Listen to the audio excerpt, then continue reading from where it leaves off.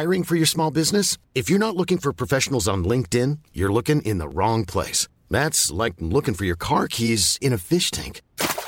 LinkedIn helps you hire professionals you can't find anywhere else, even those who aren't actively searching for a new job but might be open to the perfect role. In a given month, over 70% of LinkedIn users don't even visit other leading job sites. So start looking in the right place. With LinkedIn, you can hire professionals like a professional. Post your free job on linkedin.com/people today. Mom deserves the best, and there's no better place to shop for Mother's Day than Whole Foods Market. They're your destination for unbeatable savings, from premium gifts to show-stopping flowers and irresistible desserts. Start by saving 33% with Prime on all body care and candles. Then get a 15-stem bunch of tulips for just $9.99 each with Prime. Round out Mom's menu with festive rosé, irresistible berry chantilly cake, and more special treats. Come celebrate Mother's Day at Whole Foods Market. Ska jag läsa nu?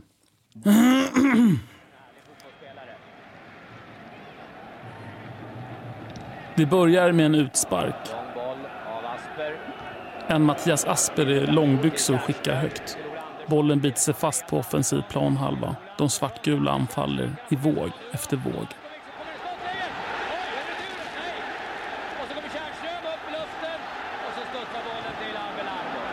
Littmannen i Barcelona slår en panikboll, men rensningen landar hos Kåmark som naturligtvis missar nedtagningen. Lyckligtvis så rinner bollen ut till Christer Nordin på vänsterkanten. Ola Andersson får bollen och passar till Kärna. Kärna vänder om och sticker den till Nesh som är precis i den här yttercirkeln i offensivt straffområde. Nummer 7 och nummer 8 i perfekt samarbete. Nummer 7 vänder om. Vad gör han? Han lobbar. Ribba in. AIK Barcelona 1-0.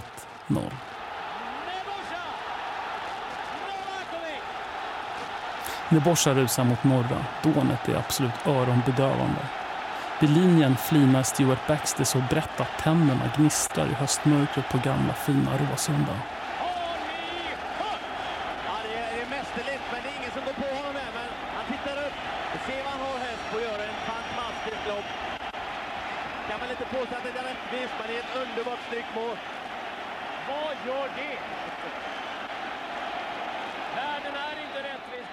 Nesh springer längs planens sidlinje. Han sjunker ner på knä och slår nävarna i Råsundas gräs.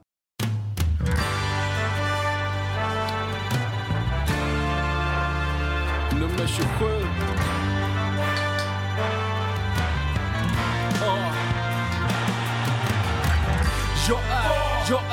Jag är K för fan. Jag är bengaler, jag är Radio Råsunda. Jag är Sveriges vackraste emblem. Jag är Kenny Baby Spark mellan en djurgårdares ben. Jag är Bojan Djordjic attityd. Jag är en bira i pausen, jag är en massarin. Jag är Celso Borges i dödens grupp. Jag är som Broa Nouri när han rökte sutt. Jag är blåa linjen, jag är pendeltåg. Jag är en chip mot Barcelona från Nesh i mål. Jag är Viktor Lundbergs högerfot, Björn Westrums övertro. Jag är hybris. Jag är Välkommen till Radio Råsunda, episod nummer 89 000.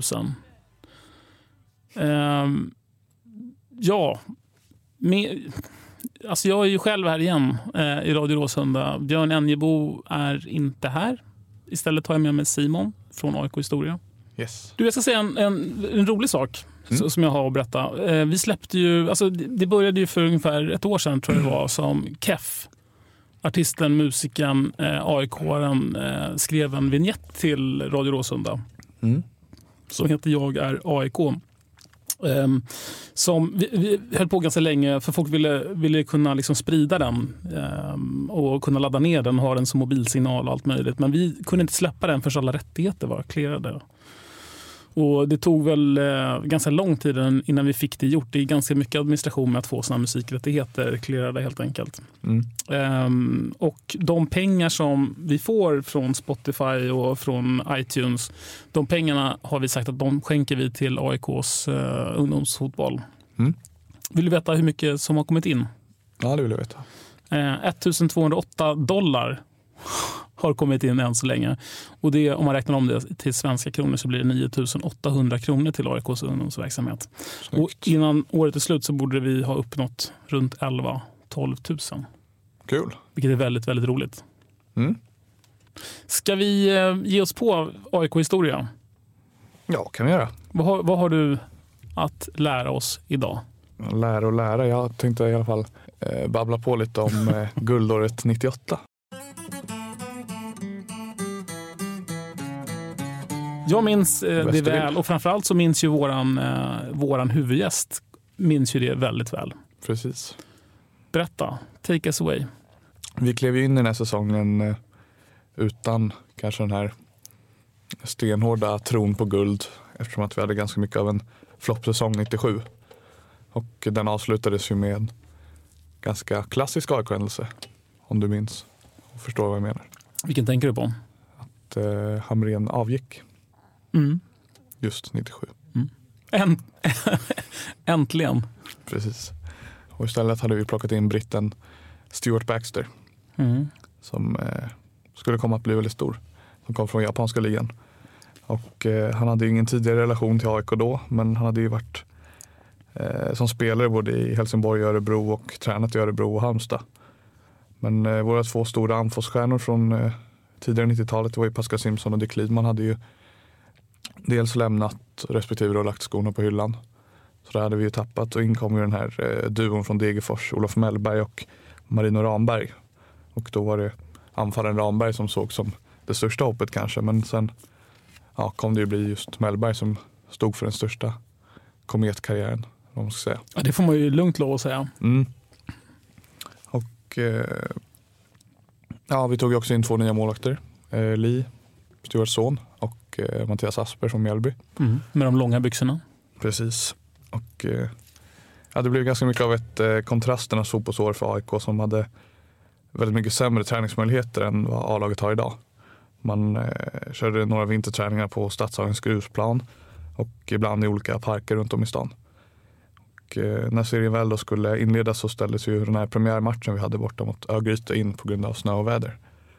Och självaste premiären blev då istället hemma mot Trelleborg, där Anders Limpar briljerade och AIK skapade väldigt mycket chanser. Och den har skrivits om som en av våra bästa halvlekar det året. Men vi lyckades ändå inte vinna, utan det blev istället där resultatet 1-1 som kom att hemsöka oss väldigt mycket den här säsongen. Och i andra omgången så kom en av säsongens stora skalper. Då slog AIK för detta svenska mästarna Halmstad med 1-0. Så det kändes ändå som man fick en positiv start efter att Chris Nordin bombat in den här frisparken. Men sen så började den här kräftgången då med 3 raka 1-1 matcher till. Och sen precis som under guldåret 92 så lyckades vi tabba oss på materialfronten. Och då glömde vi att ta med oss bortatröjor till bortamatchen mot Häcken. Och då fick vi då en gång lira i motståndarlagets reservställ, och även här blev det 1-1 i matchen. Och sen efter den här krysskavalkaden så kom kanske det största bottennappet inför det här väldigt upphaussade derbymötet med Bayern på Råsunda. De har ju precis kommit tillbaka, och den här matchen har ju, eller ser vissa som en av de största, eller kanske den tydligaste starten på den här stora publikboomen som kom sen under tidigt 2000-talet. Jag tänkte ju säga det, jag var på den matchen och det var ju verkligen, det var verkligen en explosion av folk på läktarna, så det satte ju igång en enorm hås. Han kommer då exakta siffran, men det var nästan 32 000 tror jag. Vilket då var nog en av de bästa siffrorna sedan 70-talet för oss. Och den här matchen dominerade vi ju väldigt väl spelmässigt i alla fall, men det var ändå Bayern som gjorde matchens enda mål genom Kai Eskelinen. Så de vann ju den här matchen med 1-0. Och efter den här besvikelsen då så fortsatte resan neråt, och vi torskade med 2-0 mot Peking. Och sen i en match där Lee Baxter drog för 2 tabbar i målet. Och sen var det inför nästa matchen då, hemmamöte mot Öster, som tränare Baxter tog det väldigt svåra men lyckosamma beslutet att bänka sin son till förmån för Asper. Med de långa byxorna. Just han. Och det blev såklart 1-1 i hans första match. Questa è la storia di uno di noi. Anche lui nato per caso in via Gluck. In una casa. Det var en hel del krisrubriker tidningarna och vi låg ett tag på nedflyttningsplats inför den här uppskjutna hängmatchen mot Örgryte efter den inställda premiären. Och det var en match som var väldigt långt ifrån det kokande derbyt som vi nu spelat. Och jag tror den officiella publiksiffran landade på 1310 på den här matchen. Samtliga gnagare? Ja, antagligen. I princip alla. Men ja, det var en ganska tajt match, men vi lyckades i alla fall få med oss de här 3 poängen till slut. Och det var just efter att Johan Mjällby hade klivit fram och nickat in en hörna. Just det, så vi var det bättre laget även resultatmässigt? För en gångs skull. Just den här, ja. Som det verkade då. Och då kom lite av den här vändningen och den här sommaren innehöll 3 väldigt stora skalper då vi slog både Malmö, Göteborg och Helsingborg på raken så att säga. Och efter då 14 omgångar så hade vi inte gjort mer än 1 mål i någon av matcherna offensivt. Men ändå såg det helt okej ut efter den här kaosstarten som vi fick. Och i det här läget så låg självmål på delad skytteligaledning på den interna skytteligan med 1 självmål då. För att vi hade inte gjort många mål då. För vi gjorde väl typ 20-25 mål eller något sånt där i slutändan, ja, eller på precis. hela säsongen. Precis, och det var efter att dagens gäst hade vaknat till liv. Så här var det självmål, Johan Mjällby, Limpar och Ramberg som delade på den här inte så glamorösa skytteligaledningen. Men som sagt, trots det här så låg vi bara 4 poäng bakom serieledande nykomlingen Bayern. När det var dags för det här revanschmötet. Och en av säsongens bästa matcher så spelade vi ut Bayern fullständigt. Och då var det faktiskt Ola Andersson som hade gått skadad under en väldigt stor del av säsongen som klev in och klev fram. Och tillsammans med honom tillsammans med Nebbo så tog man sig igenom Bayerns backlinje och la in 1-0. Men det här blev dock bortdömt för offside. Felaktigt har Henrik skrivit. Jag minns inte själv. Kanske du gör. Jo, det var felaktigt. Och istället fick vi göra 1-0 genom Thomas Lagerlöf. Och sen så kom där 2-0 målet som just när Borsan Novakovic gjorde. När han drev in bollen i straffområdet och sen drog upp den i högerkrysset. Och återigen då så var det en vacker framspelning från Ola Andersson. Och 3 veckor efter det här så hade vi 1 kryss och en vinst. Då var det dags för nästa toppmöte när vi tog emot Helsingborg då på Råsunda. Och då tog vi ledningen genom ett magiskt skott i krysset utanför straffområdet från Thomas Lagerlöf. Och det var bland annat det här målet som gav honom hans smeknamn. Der Bomber som han kallades. Der Bomber. Det är väl ganska vedertaget. Även om jag Bombaren. Bara hört det i efterhand. Der Bomber. Jag pratade, det där var ju lite olika i olika liksom, kretsar vilka man hängde med. 98 så hängde inte jag så mycket med andra supportrar så jag gick med en annan kompis som jag jobbade med. Vi gick tillsammans och kollade. Vi stod på norra övre. Hette det så? Jag kommer inte ihåg vad det hette. Norra övre, du vet platserna ovanför klacken. Fondläktaren. Der Bomber. Det satt väl även ungdomslagen som gick genom Sankt Erikskuppen. Ja, där satt väldigt mycket olika folk satt där. Thomas Bodström satt där någon gång också när han inte var någon annanstans. Ja, men i samma match som det här långskottet gick in så släppte vi även in ett mål och då var det faktiskt Mellberg som tabbade sig där bak. Men han gjorde ju i övrigt en väldigt stor säsong och var en stark bidragande orsak till att vi bara släppte in 15 mål på hela säsongen. Och han gjorde ju så sagt en väldigt, väldigt mycket av en kometkarriär och han var ju till slut en av de första från AIK som gick till den spanska ligan och Racing Santander under hösten. Så då kanske vissa trodde att vi sålde guldet, men så blev det inte riktigt. AIK-hösten kom och då kanske det är hemmamötet mot Örebro som är det mest minnesvärda när Nebbo bjöd på det här målet som sen kom att rösta fram till årets mål på Fotbollsgalan. Och då tog han emot bollen på bröstet från ett inkast. Kommer du ihåg det här målet? Ja, inte riktigt så noga faktiskt. Han chippade den över en Örebro-back och sen från liggande volley så drog han upp den i vänstra krysset. Liggande volley, det är sällan man ser. Och matchen slutade 2-0 efter att Thomas Gustafsson hade bränt en straff och Chris Nordin sen satt en frispark via muren. Efter den här segern så var vi första gången under året i serieledning före Hammarby då. Men de båda Stockholmsklubbarna fick ju lite av en guldfrossa sen. Vi lyckades varken besegra Elfsborg eller Trelleborg på hemmaplan och Bayern torskade ju hemma mot Västra Frölunda. Och därför var det då Helsingborg som klev in i den sista gången som klara guldfavoriter. Och de skulle ju möta då ett redan nedflyttningsklart BK Häcken på Nya Ullevi, medan vi då skulle ta emot Örgryte som var klart för kvalspel hemma på Råsunda. Sista matchen minns jag ganska väl. Den är ju väldigt speciell av massa skäl, men jag tänker ju framförallt på Häcken som spelade den andra matchen mot Helsingborg, och som jag vet många AIK-are gick ju med som stödsupportrar, blev medlemmar i Häcken efter den här matchen av tacksamhet och satte en gräns på 10 år. Vi ska vara medlemmar i Häcken i 10 år som tack för att de liksom verkligen, trots att de inte hade någonting att spela för, slog Helsingborg i sista matchen. Ja, de tog ju ledningen där först, Häcken alltså, vilket var ganska anmärkningsvärt bara det, att de stod upp så bra. Och det var ju många AIK som hade med sig radion och satt och lyssnade parallellt på läktaren samtidigt som vi spelade vår match. Men det var inte värt så mycket eftersom att Örgryte då verkade ta ledningen där. Men efter det här ledningsmålet på hörna så blåste ju domaren av. Eller han blåste inte snarare, det blev bortdömt av målet.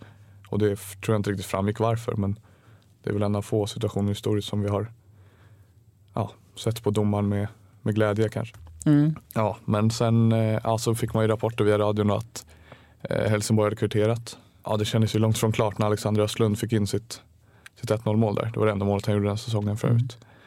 Men sen så kom ju till slut beskeden att man hade tagit ledningen ännu en gång då, Häcken på bortaplan mot alla odds. Då återstod det ju bara sekunder eller minuter av den här matchen när Mattias Asper stod för den kanske viktigaste räddningen hela säsongen. Och sen så var vårt 10:e SM-guld i fotboll ett faktum helt enkelt. Ja. Men som sagt, en väldigt speciell säsong. Ja, verkligen. Det är ju en av de märkligaste säsongerna tror jag något guldlag någonsin har gjort i Allsvenskan. Alltså släppa in så få mål, göra så få mål, vinna på det sättet. Men så var det i alla fall dagens gäster som slutade som internskytteliga vinnare på 5 mål. Och så var det självmål på delad andra plats, 3 stycken. Men Simon, stanna kvar för att snart kommer Nebojsa Novakovic in. Osh. One size fits all seems like a good idea for clothes until you try them on. Same goes for healthcare. That's why United Healthcare offers flexible, budget-friendly coverage for medical, vision, dental, and more. Learn more at uh1.com. Hiring for your small business? If you're not looking for professionals on LinkedIn, you're looking in the wrong place. That's like looking for your car keys in a fish tank. LinkedIn helps you hire professionals you can't find anywhere else, even those who aren't actively searching for a new job but might be open to the perfect role. In a given month, over 70% of LinkedIn users don't even visit other leading job sites. So start looking in the right place. With LinkedIn, you can hire professionals like a professional. Post your free job on linkedin.com/people today. Mom deserves the best, and there's no better place to shop for Mother's Day than Whole Foods Market. They're your destination for unbeatable savings, from premium gifts to show-stopping flowers and irresistible desserts. Start by saving 33% with Prime on all body care and candles. Then get a 15-stem bunch of tulips for just $9.99 each with Prime. Round out Mom's menu with festive rosé, irresistible berry chantilly cake, and more special treats. Come celebrate Mother's Day at Whole Foods Market. Jag är Alms djupledsspel i anfallen. Jag är Eero-Markkanen. Jag som en fullstreamad borta match som 2-1 ifrån Tjärnströmmen måste match. Har du följt de AIK-spelare som är ute på landslagsuppdrag? Ja, det vet vi att de är med olika landslag. Vi vet att Noah är med U21. Henok är första gången med Eritreas landslag. Bangura också, och vilka är med? Det är Marco och Oskar med de 97. Så du Eritrea mot Botswana? Nej, såg jag inte. Jag bara hörde resultat 2-0. Henok torskade 2-0. Ja. Det var kul att se startuppställningen där när de sa Henok Goitom. Ja, det är konstigt. Man förväntade kanske mer att han ska spela för svenska landslaget, och plötsligt på några dagar han var klart för Eritreas. Men det är han som bestämde. Han kanske förväntade längre tid att han ska få chans i svenska landslaget. Vad säger du om Erik Hamrén? Hur kan man inte ta ut Henok Goitom efter det här året, den här säsongen? Man ser framförallt de sista 2 år. Det är Henoks spelstil när man kollar på Zlatan. Zlatan skulle trivas jättebra att spela med en sån spelare som verkligen vet när ska man loppa, på vilket sätt man förväntar passningar. Och när man kollar på landslaget, och jag vet när Zlatan skriker mest på med spelare när sådana passningar saknas. Och det är Henok fantastiskt bra faktiskt. Jag tror Zlatan skulle trivas jättebra att spela med en sån spelare. Det tror jag också. Jag förstår inte varför han inte uttagen. Eller inte blev det. Ja. Det är sorgligt. Kanske lite äldre. Välkommen till Radio Råsunda, Nebojsa Novakovic. Tack så mycket. Du har seger mot Malmö senast, hemma. Ja, det var en jätteviktig seger. Inte bara Malmö, alla andra matcherna hemma på slutet. Men det var jätteviktigt. Och i tabelläge som vi befinner, det var jätteviktigt. Och den matchen som vi har gjort också, på den sätt också som vi öppnade matchen och som de kom första målet. Och oavsett att de kom till 1-1 innan paus, och det är svåraste tid till tränare och till spelarna när det kommer reducering eller kvitteringsmål precis innan pausvila. Man vet att det förväntar man mycket frustration på de 15 minuter.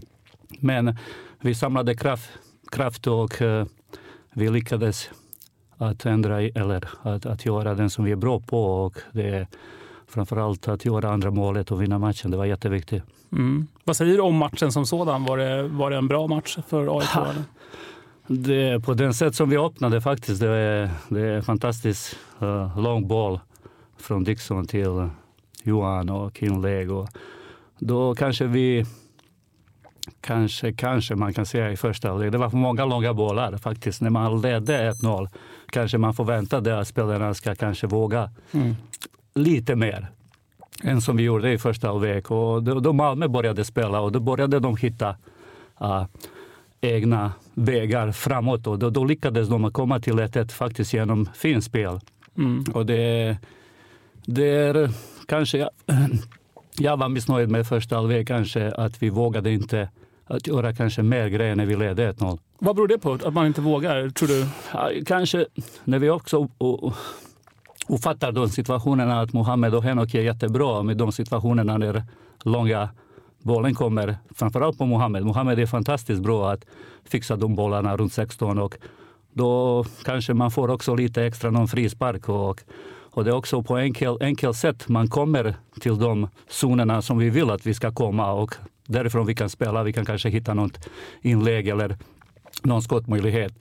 Men då vi måste hitta balans, vi måste kombinera. Det var för många, jag ser igen.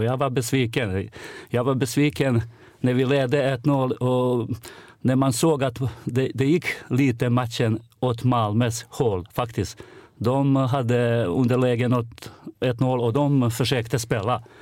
Och de gick, som jag har sagt, de kom till 1-1. Men igen, det hade vi snackat, och det hade vi möjlighet att hitta dem, upprepa dem eller snacka mer med spelarna, och jag tror att andra halvlek var mycket bättre än första faktiskt. Det kom ju en del kritik från Malmö, både tränaren och en del av spelare, att AIK skulle ha slagit långbollar och spela en tråkig fotboll. Det är fotboll som ger resultat. Det finns inte tråkigt eller fin fotboll. Det finns den fotboll som ger resultat, framförallt i den lägen som man befinner sig. Man har vunnit många matcher i rad, och Malmö är bra lag. Det är lag som spelar i Champions League, och det är säkert en del. De kanske lever i sitt värld nu. De spelar mot Real Madrid en vecka och kommer nästa vecka mot AIK och spela, och kanske de förväntade att AIK ska spela lite mer på marken. Men från andra sidan, det är inte de som dansade mycket med boll. Det är också många långa bollar på Marcus. Precis. Först fick de stryk mot Real med 2-1 och sen med 2-0. Ja, och sen mot AIK med 2-1. Men det är resultat som påverkar tanke, och det är också, man kanske fokuserar mer på motståndare lag efter förlust, som de fokuserade när de förlorade. Som vi har gjort många gånger. Vad tror du om de här 3 matcherna som återstår nu? Det är Halmstad borta, Göteborg hemma och sen Örebro. Ja, vi kan snacka bara om Halmstad. Det är en jätteviktig match.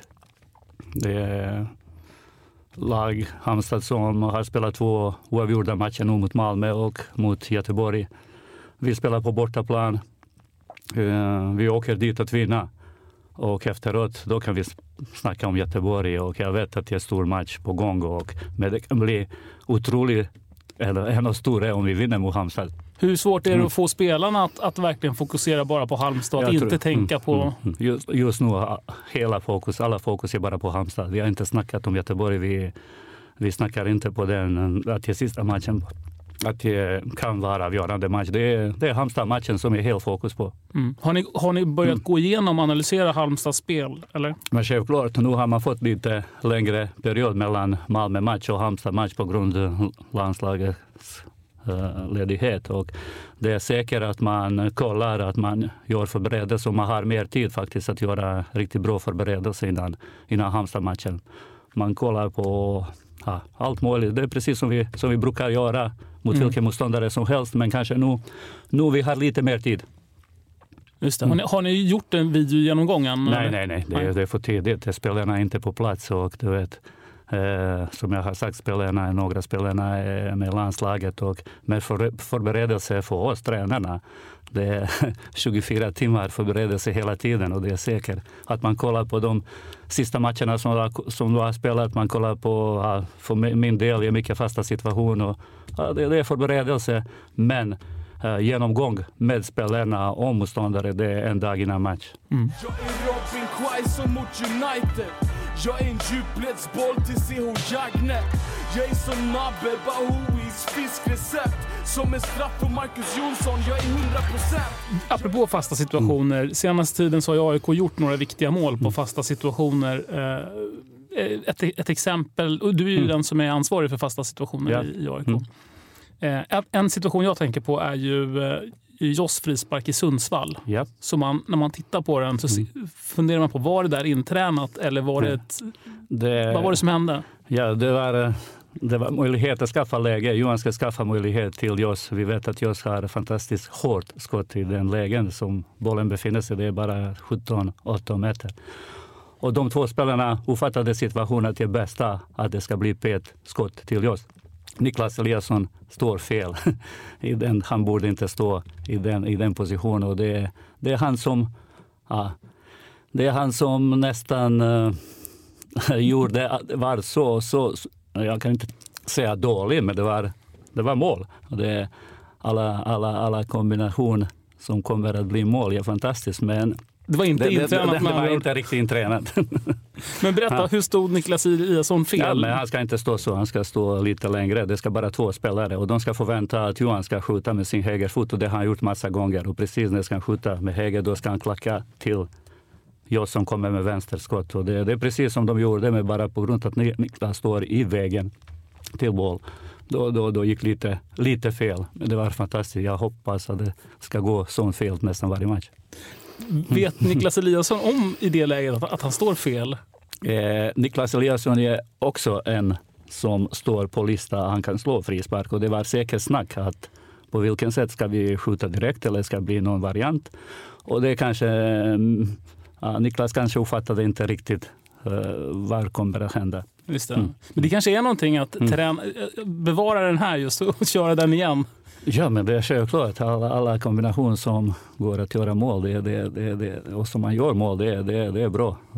Och oavsett att det gick som det gick, det är bra. Och ett jäkligt hårt skott alltså han drog på dig. Ja, men det är precis den variant som man ska göra. Att vi vet att jag har jättehårt skott, och det var inte, målvakten hade inte chans faktiskt. Så det gick igenom honom.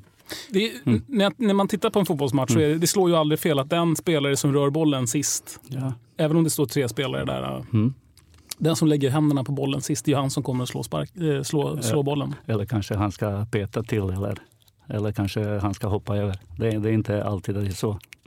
Eller så kanske någon står fel till exempel, och så kommer ett jätteskott. Men det är självklart, det finns varianterna som man kan, och det är också jätteviktigt att hur mycket information spelarna ska få. Det är jättesvårt att veta innan matchen är precis i den läge vi ska få frispark. Det kan stå 5 meter åt vänster eller 10 meter åt höger eller 2 meter fram eller bak, och det är helt annan situation, eller kanske någon annan variant som ska man testa. Och det är de spelarna som är på plan, de måste fatta beslut. Det finns inte möjlighet för mig eller som tränare från sidan. Det är säkert man kan skrika och försöka att vi ska kanske hitta den bästa variant som är intränad. Men det är jättesvårt. Det skulle vara jättebra om man har kanske timeout på 30 sekunder eller att man har möjlighet att snacka med någon spelare snabb. Då skulle kanske man bli ännu mer mål i allsvenska på fasta situation. Men du vet, spelarna har mycket information, verkligen mycket information. Hur man ska reagera på defensiva fasta, på offensiva fasta. Och det är säkert att det finns spelarna som glömmer också. Det är inte lätt att komma ihåg allt. Hur kommer det sig att AIK är så pass bra på fasta situationer i år? Vi är jättenoggranna och vi tränar jättemycket och förberedelse är jätteviktigt. Gjorde vi inte det förut? Eller? Det gjorde vi, men kanske vi är ännu mer noggranna det här året.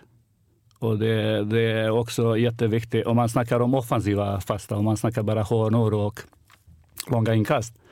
Det är jätteviktigt att bollen ska komma i den yta som vi bestämmer innan det ska komma. Och nu har vi Ishizaki och Johan Blomberg som är fantastiska på hörnor att pricka precis var någonstans vi vill att bollen ska komma. Och det är träning. Och det är träning. Johan har stannat massa gånger och skjutit ensam med hjälp av mig. Att vi har 2 koner eller har vi mål någonstans om vi vill att vi ska träffa den ytan. Och man ser att Johan på träning av 30 gånger träffar 22 gånger eller 25 gånger, då vet man att det kommer att hända på matchen också. Och efteråt då tränar man de varianterna, eller på vilken sätt vi ska hantera den hörnan, eller inom skruv eller ut i skruv, eller står de med markering eller de zonar med de viktiga ytor som de vill försvara. Och efter, jag menar, det är mer variant som man ska träna, men det är viktigast att man ska träffa den punkt som vi vill att det ska bli träffa. Och det har varit bättre det här året, mycket bättre med de 2 spelarna. Så det är servarna som skiljer i år jämfört med tidigare? Det är självklart. Om vi vet att bollen kommer i en speciell yta, till exempel andra yta. Det är många lag i allsvenska zoner med 3 ytor. Till exempel första yta, andra yta, tredje yta. Första stolpe kanske och andra stolpe. Och andra markerar, kanske någon stannar på andra boll. Eller det finns hälften lag i allsvenska som bara zonar. De markerar inte, de står. Alla 10 spelare står på en speciell yta och de försvarar. Och du vet, om de står alla 10, om vi vet att bollen ska komma precis på den yta 2 och 3, de 8, de hjälper ingenting i deras försvar. Det är bara de 2 spelarna som vi ska slå ut. Och det kan vi bestämma, de varianterna. Vem ska stänga? Vem ska komma från målvakten? Vem ska komma in? Vem ska komma? Du vet, vi kan använda 6-7 spelare och attackera 2 spelare till exempel. Och som jag sa, om vi vet att bollen ska komma i den yta som de 2 spelare försvarar, då är det stora möjlighet att det ska bli målchans eller mål. Och det har varit bättre det här året. Och hur stor är den där ytan som Blomberg och Ishizaki ska slå bollen på? Det har vi kollat mycket innan serien faktiskt. Och det förra året, när man analyserar alla de fasta som vi har slagit, framförallt offensiva hörnor och frisparkar. Många bollar kom jättenära målvakt. Då är ingripande från målvakten. Det var nästan avgörande att det blir inte målchans eller att det blir mindre mål. Det här året, på grund analys om de andra lag som har lyckats bättre än vi förra året, och det är inte bara allsvenska lag. Vi har möjlighet att få klipp från vilken lag som helst. Och kolla till exempel 50, 20, 30, 100 hörnor från Real Madrid. På vilken sätt och var någonstans kommer hörna som Real Madrid slår och hur många gånger de är effektiva på dem. Och det ofattade här är jag eller vi att bollen ska komma lite längre från målvakt. Det var nästan alla år som jag var i AIK. Det var mycket att bollen ska komma jättenära målvakt och det var ingripande från målvakten var mycket avgörande. Nu slår vi på någon lite yta som är mer intressanta för oss. Och ingripande från målvakten är inte på samma sätt som det var kanske förra året. Och det är vi mer framgångsrika. Och det är kanske en av de förklaringarna. Men det hjälper jättemycket. Den grupp som jag har som vi jobbar hela tiden. Man väljer spelarna som är bra att slå. Det är inte bara Johan och Rishi. Det finns några spelare till. Och vi tillsammans. Vi kollar på de hörnor som Real Madrid har slagit. Är det Real Madrid som är förebilden? Ja, jag nämnde nu Real Madrid på grund av att jag fastnade till slut på deras hår. Om man snackar bara hörnor mest. Om man snackar långinkast, då är inte Real Madrid, då är någon annan lag. Vilket lag är det? För jag tänkte vi skulle komma in på det. De långa inkast. Ja, det är Chelsea och det är några norska lag. Men det är mer produkt från Nebojsa Novakovic. Det är Nebojsa Novakovic som ligger bakom. Nej, men för att i samma match, Sundsvall, så gör ju Pereira mål på ett långt inkast från Mutumba. Och det har ju varit några mål till. Det var ett sånt mål senast också. Nu. Det är som otroligt vackra mål som Ishizaki gör när han tar ner den på bröstet och dundrar in den. Också ett resultat av ett långt men inkast. Det är så. Det är mycket fasta och det är, du vet... det är intränade variant. Vilka som ska vinna duell, var någonstans bollen ska komma. Och också igen, bollen ska hamna där borta som vi vill. Och det är också träning. Och det tränar vi också. Det är inte lätt för någon, eller lätt. Det är säkert när man ser att resultat kommer. Det är mycket lättare för spelarna att stanna kanske halvtimme till och bara kasta långinkast. Och det är bara inte en spelare, det är inte bara Mohamed Bangura. Vi identifierar de spelarna som har potential att kasta lite längre. Det är kanske Noah, Mohamed Bangura, Fredrik. Det finns 4-5 spelare, Nisse. Och som de stannar och hjälper, och Johnny Nilsson, vår fys. Tränare de nöter bara långinkast. Och efteråt, det är jag som bestämmer var någonstans i boxen bollen ska hamna. Det är mycket lättare faktiskt med inkast, långinkast än med hörna. Att träffa rätt punkt. Ja, precis. Oavsett hur mycket bra Ishi och Johan och Niklas Eliasson att träffa med sin fot, vänster eller höger, det är ännu lättare, ännu enklare att komma en speciell yta med Mohamed Bangura inkast eller Noah eller Fredrik. Och det har vi varit framgångsrika faktiskt det här året. Och det är alla målchans, mer målchans som vi har producerat det här året. Eller mer mål som vi har gjort. Det är fantastiskt bra när man vet att det kommer genom långinkast. Det är inte att man spelar tråkigt bara på grund av att man kastar långinkast. Du vet, men det finns den zon eller som vi bestämmer innan matchen. När bollen hamnar i linjen 16, då kommer det bli långinkast. Och tills jag skriker att vi gör något annat. Och det spelarna lyssnar och de är noggranna. De gör på den sätt. Och det är också jätteviktigt att byta position i spelarna. Det är inte samma spelare som ska nicka, förlänga eller tajma. Det blir mer oroligheter för motståndare lag om vi byter spelarna hela tiden. Och därför är det jätteviktigt för mig att dirigera och få bästa uppfattning om situation på kort tid att vi ska lyckas faktiskt. Varför är det så svårt för motståndarna att försvara sig mot de långa inkasten? Jag har tänkt på det i år, för det blir ofta farligt. Det blir ofta farligt. Vi har gjort 6 mål. Det är fantastiskt. 6 mål på långinkast det här året. Förra året inte en endast. Och säkert på sista 10 år Aiko har inte gjort något långinkastmål. Och det är jätteviktigt att spelarna ska göra den som vi tränar. Och det, du vet, inte plötsligt att kanske jag ska möta och han ska nicka och du vet.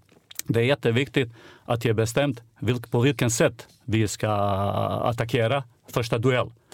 Vilka 2 spelare och på vilken sätt vi ska attackera och vilka är som time-loper och vilka är som står på andra boll. Och man identifierar bästa plats på spelarna. Och det är säkert för mig, Ishizaki, han ska inte nicka. Han är bäst som det var mot Malmö. Han ska stå i den position som är bästa för hans möjlighet att lyckas i den inkast. Han satte ner på bröstet och dundrade in i krysset. Johan Blomberg som har gjort också 2. Eller Henok till exempel efter mot vilken det var, mot Elfsborg när Dixon nickade och Henok gjorde direkt på volley. Och det måste identifiera de spelarna på vad de är bäst i sådana situation och att vända dem i de positionen som är bästa för oss att nå resultat. Och oavsett, jag säger det är inte alltid det är säkert. Varje gång när man kastar man vill göra mål. Men från andra sidan, genom vår statistiken, vi har fått mycket mer hörnor efter långinkast. Mycket mer att vi har etablerat spelet runt 16. Det är inte lätt för motståndare när man drar tillbaka alla 11 och kontra på andra sidan. Du vet, och bli framgångsrik i kanske sitt sätt att spela offensiv fotboll direkt när man går tillbaka med alla 11 och tänker att försvara på en långinkast. Och det är den balansen igen som man ser. Det måste bli jättebalans. Vilka spelarna ska stanna. Man måste veta styrkor i motståndare lag. Eller de snabba på kontringar. Vilken är deras bästa kontringsspelare. Vem ska ta honom i första läge. Och det är mycket förberedelse. Det är jätteviktigt att bli förberedd. Och man ska inte bli kaxig. Man ska vara klok i sådana situationer. Du vet. Och det är bara träning. Det är träning och bättre förberedelse som vi gör i tränare-team. Att vi ska lyckas. Och jag är ansvarig. Men hela tränare-team jobbar jättemycket att vi ska få den resultat på fasta situation också. Hur kom du på den här idén att vi skulle kasta långt? Du sa att det var... Ja, men kolla spelarna som vi har. Jag är inte dum för fan. Vi har spelarna som är 2 meter långa. Vi har Dixon, vi har Nisse, vi har Joss, vi har Noah, Henok, Mohamed Bangura, Fredrik. Säg till mig någon spelare som är inte 1,90. Och det är självklart. Tänk motståndare-laget när man ser de 10 giganterna från Solna som kommer på hörna eller långinkast. Det är inte lätt att försvara, du vet. Och jag ser igen, det är inte de som gör mål. Det är mer Johan Blomberg, Nabbe, Ishizaki och de som gör mål på långinkast. Det är inte mål som kommer direkt på skarv eller så. Det är mål kommer efteråt med time-löpning eller distansskott. Och det är att placera spelarna på rätt plats. Jag är fel pass från Ibrahim Moro, en frispark från Ivan Oboro. Och jag blir fett sur när jag byts ut som Goitom och dränker mina sorger som Dooley Johnson. Den professionella fotbollen handlar ju väldigt mycket om siffror. Ute i de stora ligorna så ligger det stor vikt vid liksom att analysera data och samla in data och så. Hur har det utvecklats i svensk fotboll? Jag vet att vi har ju Ulf Kristiansson som är Sveriges bästa videoanalytiker. Precis, vi får mycket statistik efter varje match. Och om jag frågar dig, vad tror du hur många hörnor man slår i allsvenska att man ska göra mål? Hur många hörnor är ett mål i allsvenska? Typ? Oj, generellt över hela... Tänk att alla tänker, nu är hörna, nu är mål. I nästan varje lag. Och inte bara allsvenska, säg Champions League, allsvenska. Det är nästan snittet till nästan likadant överallt. Hur ser det ut då? Säg du. Vad tror du? Hur många? Var 10:e? 10:e. Mellan 40 och 50 hörnor till ett mål. Fan. Fan. Det är så. Hur kommer det sig att vi tror att det blir mål då? Så ofta? Att kanske det kommer stora killar och det är jättenära mål. Och bollen står stilla och kanske någon variant, någon kombination som är intränad. Och det är nästan i varje förening, varje lag. Det publiken jublar jävligt bra när det är hörna. Gör mål och för det är många som förväntar gör mål på hörna. Och det här året vi har slagit 159 hörnor. Och vi har gjort 8 mål. 8 mål? Ja. Kan du tänka tvärtom? Säg till mig någon siffra.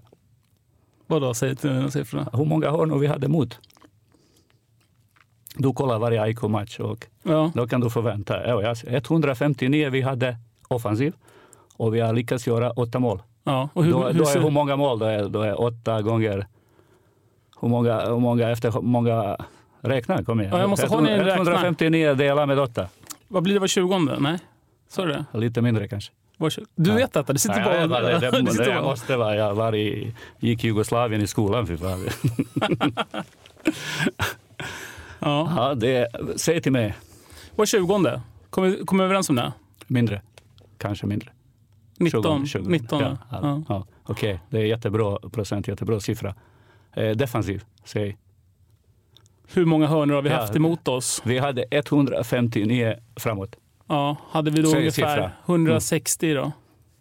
Mot? Ja. Fy fan, det är riktigt bra.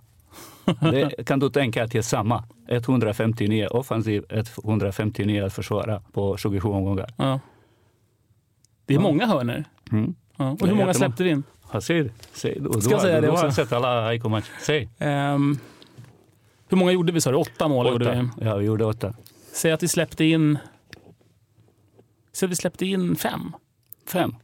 Säg till mig, vilken match? Nej, jag kommer inte ihåg. Du måste komma ihåg en match när du säger 5. Jag känner mig grillad. Något baklängesmål på hörna. Jag kommer faktiskt inte på något bara för det. Varför du säger 5 om du kommer inte ihåg? Det måste ju ha hänt, tänker jag. Ja, men eller jag har vi inte släppt in något eller? 159, vi har släppt ett. Men det var inte direkt på hörna. Och det var mot Falkenberg. Har vi bara släppt in ett mål? En endast. Och det var inte direkt. Det var rensning först. Och bollen kommer i andra våg. Och då släpper vi inlägg som, det var från hörna. Och det räknas man att ge hörna. Men det var inte direkt på hörna.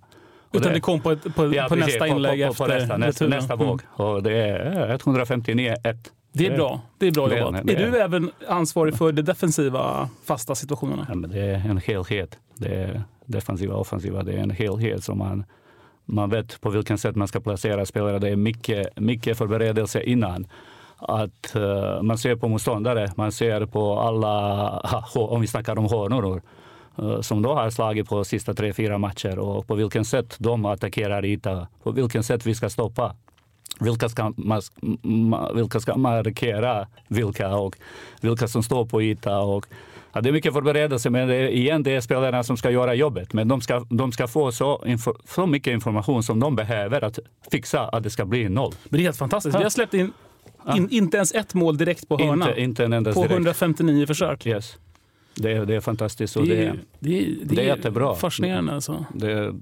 För man blir ju väldigt, när jag sitter i publiken så blir man ju väldigt, precis som du sa, man blir ju rätt orolig när de får en hörna i sist när det är 5 minuter kvar. Ja, men det är samma. Det är fantastiska. Vi har spelat mot fantastiska lag som använder fasta situation till sin fördel och som intränade variant.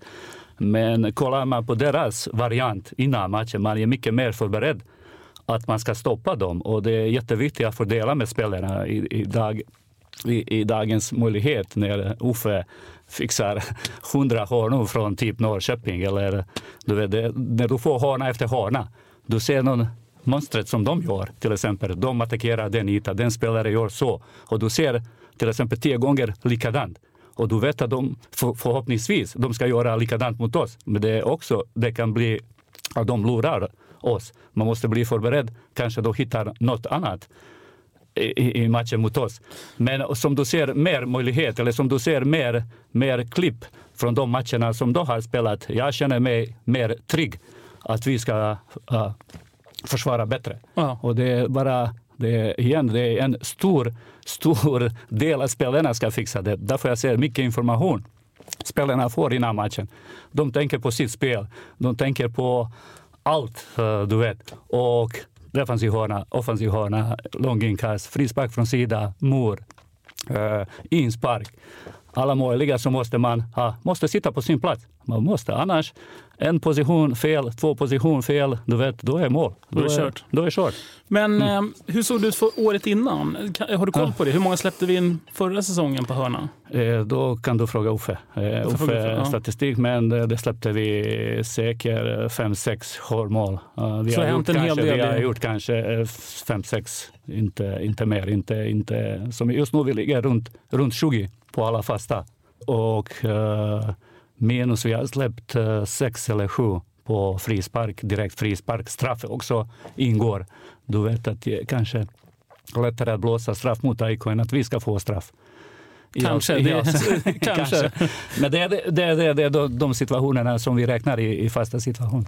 Och just nu vi ligger jätteplus och jag tackar spelarna för den jobbet som de har gjort hela året. Och det är mycket att stanna efter träning. Det är mycket att stanna och göra de grejerna faktiskt. Och det är mycket individuellt, men också i grupp man kan stanna med 4-5 spelare och bara nöta offensiv frispark eller offensiv hörna. Och som jag har sagt, långt inkast. Bara kasta långt inkast. Att stanna halvtimme. Men vi är professionella fotbollsspelare som ska göra att vi ska lyckas tillsammans. Apropå straff, du hade ju ett spännande meningsutbyte med min kollega här, Björn Enjebo, efter att Kenny Päivi missat straff. Just det. Ja, och det visste han innan matchen att det ska bli miss. Han skrev det på Twitter, va? Eller hur var det nu? Ja, det är så. Och det var Kenny Päivi, det var matchen mot... det var mot grekerna. Mot Atromitos. Yes, mot grekerna. Just det. Efter det också. Bägge mål kommer efter hörna. Straffsituation, eller vi fick 2 straffar efter 2 hörnor. de försvarade med någon handel. Och Björn det är så. Alla kan eller vara kloka efteråt. Du visste att Kenny ska missa. Så skrev Björn Enjero. Och då svarade du? Ja, jag svarade. Kan du skriva nästa gång vem som ska ta straffen? Precis, vilka känslor du har på någon annan spelare efter när man missar, och då är det lätt. Men det är så för mig också. Alla som kliver där skjuter straff, oavsett om i någon annan lag, om i den lag som du vet vi kollar på TV. Det är alltid det känsla han ska missa. Det är inte många gånger folk har känsla han ska sätta på grund straff redan mer eller mindre mål. Man kan mycket mer att förlora än att vinna. Och det är lite svårt att träna straffar, du vet. Frisparkar, hörnor, det kan man träna, det är variant. Med straff, det är mycket mentalt. Det är mycket, du har mycket att förlora, jättelite att vinna när du skjuter straff. Målvakten är i motsats, du vet, han kan vinna allt. Det är redan i nästa mål. Och det är självklart att det är mycket mentalt. Och det är inte bara att man väljer spelarna och man skriver Kenny Päivi, eller man tänker på spelarna som man har i sitt lag eller i den matchen i första elva. Man tänker på karaktär i matchen. Man tänker det. Och när man väljer Kenny Päivi, jag var 100% säker att det är bästa lösning i den matchen. Att det ska bli. Och en grej till, Kenny Päivi har aldrig missat straff i AIK. Ja, precis. Det är också en fördel som man kollar. Och man snackar med spelarna. Man tränar, men jag ser igen, det är lite svårare att träna. Att slå straff. Det är, oavsett, du vet, det är inte på samma sätt. Det måste du få den spänning i kroppen. Du måste känna, jag har slagit många straffar. Och det är att träna straffar på träning och att slå mot Hammarby eller mot Djurgården i derbymatchen, det är inte i närheten. Hur pass svårt är det att slå en straff mot Hammarby i ett derby? Det är inte lätt. Du vet hur mycket betyder vinst mot Hammarby, mot Djurgården, och det är 0-0. Och du kliver fram och du vet, allt står i dina händer. Det är du som ska göra nu 30 000 människor glada, och det är du som ska göra 30 000 människor arga på dig om du missar. Du vet, du sätter mycket på spelet, och men jag gillade sådana situationer. Jag gillar press. Och det finns spelarna i AIK som gillar, du vet. Och det är inte lätt. Men jag gillar de spelarna som vågar. Som vågar att, du vet, jag Nebo, sätt mig på lista. Du vet, det finns spelarna som man snackar, och du vet, man sätter lite lek och frågar. Det är 90 sista minut vi spelar mot Djurgården. Resultat är 1-1. Vi får straff. Skulle du kliva fram och Nebo, kan du hitta någon annan typ? Det finns spelarna som jag öppnar och de säger det är i sån läge jag vill inte skjuta straff. Jag vet faktiskt komma på i Champions League när vi var, eller nej, till att vi ska komma till Champions League, AIK-matchen. Just det. Jag var den killen som skjuter straffar i AIK i den tiden. Och vi spelade 0-0 borta. Och faktiskt jag tänkte när vi spelade hemma, tänk Nebo, det står 1-1 och de går på bortgjorda mål och vi får straff i 90 minuter. Det är inte lätt. Det är en match i AIK-historia, det är största matchen, och du får straff. Gör du mål i Champions League, missar du, då är vi inte. Du vet, du lever säkert resten av livet med den stämpel. Om du missar eller om du gör mål, det är inte lätta situation. Och jag vet att jag tänkte mycket i sådana lägen. Och jag lyckades att göra mål på plan. Då hjälpte jag mig själv att vi fick inte straff i sådana situationer. Du behövde inte utsätta dig för den pressen. Det är också, nu har vi har missat många straff i år faktiskt. Och det, när du väl får någon. Ja, men de straffarna, det var mest att vi fick i Europa League och Svenska cupen, jag tror. Och det för mig faktiskt, jag lärde mig mest när jag missade straff. När man missar en gång kanske man läser något och det blir bättre på nästa straff.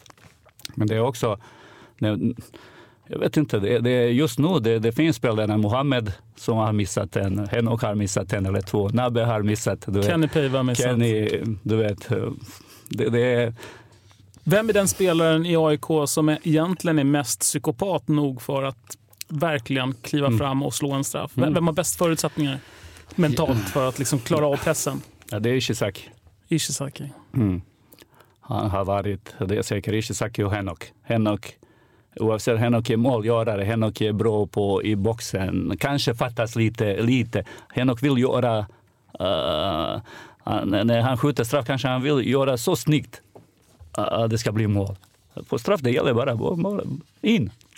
Inte någon över, för jag vet, men Ishizaki och Henok, men Ishizaki kanske ligger just nu på den platsen som är etta. Jag tänker ju, nu när du berättar, jag tänker ofrånkomligt på Celso Borges och VM när han gick ut och inledde straffskyttet i kvartsfinal. Men då ledde han faktiskt att skjuta sådana straffar i AIK. Jag tror inte han missade någon straff i AIK. Och det är han som hade säkert 4-5 straffar som gick in i AIK. Och det är också, man tränar mycket på den sätt när det är allsvensk match och när det är seriematch. Och att göra mål eller att missa målet, förhoppningsvis man läser som jag kanske, så när jag missade jag lärde sig mest. Ja. Men du blev lite irriterad på Björn där när han skulle efteråt gå ut och säga att... Men det är självklart, alla är kloka efteråt. Men man säger att det är Björns försvar att han aldrig spelat fotboll. Så att han vet inte hur det är riktigt. Okej. Jag sa till honom faktiskt efter, det kommer Henok. Jag frågade honom, vem skulle du välja? Henok. Och jag sa till honom, Henok kommer att missa, vad ska du säga? Och Henok missade mot Kalmar. Och det är inte lätt. Nej, det är inte lätt. Men han hade inte rätt att skriva. Nej, det är bra att du går in och tar debatten direkt. Ja. Jag är Milosevic, dunderskott från halva plan. Jag är Kennedys dubbelvolt. Jag är Niklas Karlssons punktmarkering. Jag är Martin Mutumbas statuering. Innan säsongen så gick du ut och sa att det här var den bästa upplag av AIK som du tränat. Ja, självklart. Och det står jag. Fast jag ser inte, många kanske uppfattar mig att jag är lite för mycket kaxig eller att jag ser de grejerna som jag står inte efter eller innan. Säg allt som jag har sagt och den truppen som vi hade precis den dagen när jag skrev. Det var den bästa truppen. Jag snackar inte första 11, jag snackar inte målvakt, jag snackar trupp, AIK-trupp, 23-24 spelare. Den kvalitet som vi hade då, det är den bästa trupp någonsin som AIK. Men efteråt, säkert när vi förlorar någon match, och då fick jag många gånger att checka upp. Det är folk som skriver på min Twitter, oavsett om man är AIK eller någon annanstans. Nästan alla kan gå på och skriva sina synpunkter. Det är säkert, hur kan du säga att jag är bästa trupp eller så. Men jag står den dagen innan Alex var sålt, innan Celso var sålt, när vi har de spelarna som vi har idag. Nabil hade vi kvar också. Ja, tänk om vi hade Ishizaki då och Jos. Då skulle jag skriva ännu tydligare att det är bästa truppen någonsin. Vad var det du såg då? För att idag, det är ju ingen som säger emot dig direkt efter den här säsongen. Jag vet också att ni skojade här i radioresonen med Bojan Djordjic. När ni snackade och han det var lite så. När var det, Jimmy? Det minns inte jag. Jag kommer ihåg. Det var lite, du vet. Jag vet att jag läser allt och jag lyssnar på allt. Och jag står. När jag sa Kennedy Igboanike kommer att vinna skytteligan i AIK när han kom från Djurgården. Alla skrattade innan serien. Och det var Nisse som gjorde han faktiskt i den sista matchen. Han vann inte skytteligan när vi spelade mot Helsingborg den sista omgången och Khalili gjorde mål och gick förbi Kennedy med ett mål. Men när man tränar varje dag och när man är lite längre i den branschen som jag är, och framförallt i AIK, och man ser på kvalitet på spelaren eller kvalitet på någon spelare och någon som kommer aldrig på någon träning, som kollar bara på matcherna, de tycker att har mer rätt kanske att rätta med och säga om du grejer. Det är bara varsågod, men kom till träning, kom och snacka. De som är på varje träning och de som är på varje match kanske de uppfattar mer riktigt på de grejerna som man ser. Var det den här sången du såg framför? Nu har vi slut på vatten här. Riktigt bra vatten. Ja, det är riktigt bra. Var det den här sången du såg framför dig? Den som vi nu har sett spelas upp innan när du tittade på truppen? Nej, men självklart i den där. Det var lite direkt efter 90 år. Och vi ska precis börja med första säsongen och det är de spelarna som man hade i truppen. Deras kvalitet hade året innan och jag visste vilka spelarna vi har köpt. Det kom Bangura och de andra spelarna, Fredrik från Norge, och man kände den kvalitet på truppen. Och igen, jag snackar trupp, jag snackar inte första elva. Du vet, det kan bli helt något annat. Med trupp, att spelarna ska konkurrera mot varandra och det är den förutsättningen att man ska lyckas också i de åren som jag var i AIK. Det står jag fortfarande. 99 kanske vi hade 12, 13, 14 bästa, men inte 22 eller så. Just nu vi har jättebra balans med de yngre spelarna och de äldre spelarna. Och nu när Dixon missar någon match, när Anton Saletros kommer in eller någon som märker att det är jätteminus. Vi vinner alla matcherna som Anton Saletros spelar som är 19 år. Han är fantastisk. Vi har vunnit många matcher som Noah har spelat. Niklas Eliasson, upp och ner. Men det är den spelare som också kommer att ta nästa fart. Och han är mycket, mycket bättre det här året och förra året. Mycket bättre hantera situationerna. Han är fantastisk. Och jag ser den balansen som vi har i trupp. De spelarna som är olika. Man ser bara en spelare som försvann. Nabbe. Och det kommer Ishizaki till exempel. 2 helt olika spelare. Nabbe kanske, det var på sitt sätt bra. När han var bra, då han var bra och då AIK vann. Det är inte många gånger en helt AIK var bra när vi vann. Nu när Ishi, det är helt annat. Då är Mohamed och Henok mycket bättre. Spelarna med Ishi kanske än som de var med Nabbe. Och det är den kombination som man har. Bara man byter en spelare. Så händer i samma position, då händer helt något annat grej. Och därför den kombination att en helhet i truppen som jag skrev, jag står fortfarande och jag har inte backat någon gång kanske. Nej, det ska du inte behöva göra för att vi har ju spelat fantastiskt bra senaste tiden. Framförallt vi har vunnit match. Ja, för mig är det ändå det är det att spela bra går ut på. Att vinna matchen. Ja, men det är självklart. Är det frustrerande det här att liksom, för du har ju supportrar här som varje vecka avfärdar domar hit och dit under en säsongs gång och jämför, är vi bättre eller sämre än 2009? Hur ser truppen ut nu? Säljer vi guldet där och då? Och så vidare. Är det frustrerande för dig att som ser en hel säsong framför dig att behöva bemöta de här kortsiktiga... Ja, men det är hela tiden det är vårt jobb. Och det är idag som det funkar. Alla kan skicka sms. Alla kan skriva på Twitter eller du vet. Alla vill komma fram med sina uppfattning om matchen. Och det är självklart. Jag är jättenöjd och glad när folk gör så. Men ibland det blir helt fokus på de grejerna. Till exempel om man är mycket negativ i sin huvud eller i sin tanke. Till exempel jag kan nämna något typ Elfsborg-matchen. Fantastisk första halvlek. Jättedålig andra till exempel. Du vet. Men slutprodukt är 3-1. Det är vinst. AIK har vunnit mot Elfsborg 4-2. Det är 2 mål marginal. Men man får mycket snack och mycket folk som skriver om den andra halvlek. Det är självklart att jag är också besviken om den andra halvlek. Men det var fantastiskt första. Det var magiskt första. Men, du vet, men det finns folk som går med den negativ, hur jag vet, eller du vet kanske de förväntar när man leder mot Elfsborg 4-0, då ska man vinna 8-0. Då ska man göra ännu bättre andra. Då skulle jag som tränare skulle vara ännu mer glad. Men ibland är det inte så lätt att ha fokus på allt. 90 minuter och man ska trycka motståndare. Eller vi vinner en match, andra, tredje, femte, sjätte, sjunde, du vet. Och folk snackar efter sjunde bara om domare. Vi har vunnit 8 matcher i rad. Till exempel med domare var jättedålig till exempel. Och det är hela snacket. Det var alltid snack. För hela fokus är bara domare var dålig. Vi har vunnit 8 matcher i rad. Snacka om... Vi har vunnit 8 matcher. Jag minns den matchen väldigt väl. Det var ju verkligen historia. Precis, men det är kortsiktigt. Det är säkert att oavsett resultat, säkert när det är negativt resultat, man blir mer påverkad. Hur svårt är det som ledare att stå emot när supportrarna då... För ett bra exempel, man behöver inte gå till Elfsborg, det räcker med att gå till förra veckan. Först hade vi då 8 raka, det var historiskt. Ja. Jag satt själv och ensam kvar på nationalarenan och kunde inte gå därifrån. Jag var helt tagen av den här situationen. Sen förlorade vi mot Hammarby och sen så är det liksom... Ja, kolla du har glömt en vinst till. Det var 9 blev det ju, precis. Men jag menar efter den där 8:e. Okej, och efter 8:e det kom 9:e. Så kom 9:e. Det var Sundsvall. Och efter det kom förlust. Sen kom förlusten mot Hammarby. Och då gick lite luften ur många. Men bara för att nu har vi studsat tillbaka direkt igen. Men det svider, du vet. Det svider för oss alla. För mig till exempel som tränare, som spelare också. När man vinner, det är lättnad. Man blir glad. Jag blir glad, hur jag vet, kanske 5 minuter.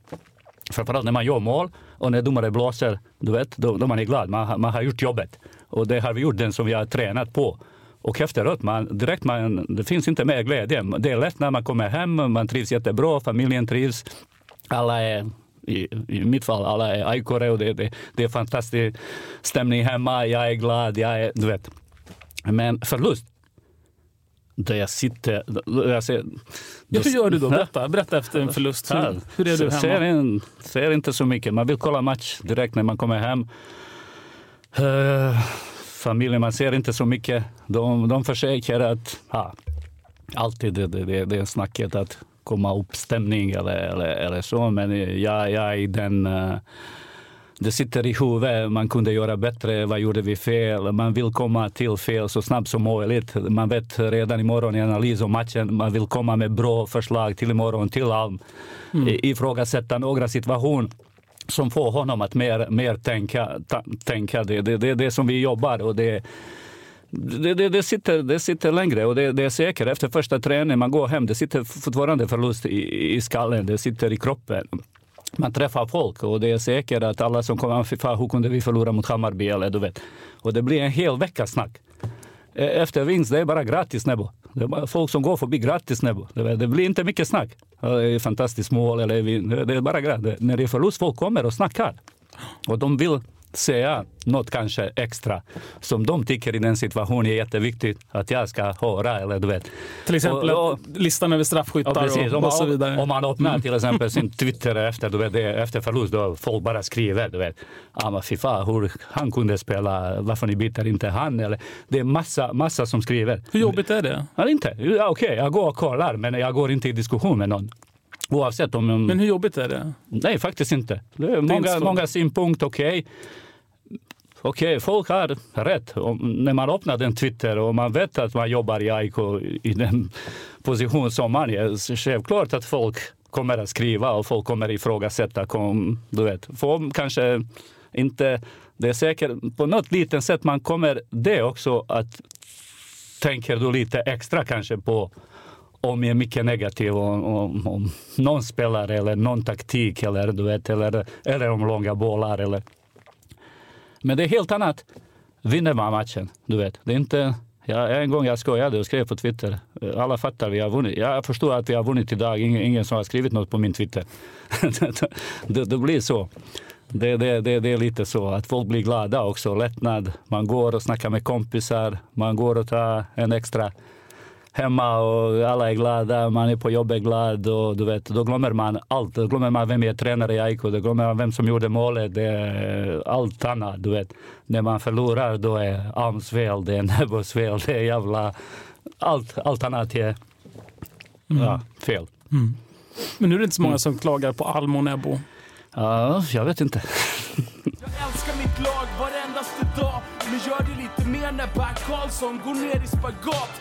Jag är La Garra Negra, jag är Sol Invictus, jag är Nils-Erik Johansson. Kompromisslös. Känns det som att det är guld AIK går mot? Ja, det är Halmstad-match och du har sett att det är tre matcher kvar och det är jättenära och det är men så, om man snackar nu alla 3 matcher som vi kommer att spela och just nu det är Norrköping, de har guldläge.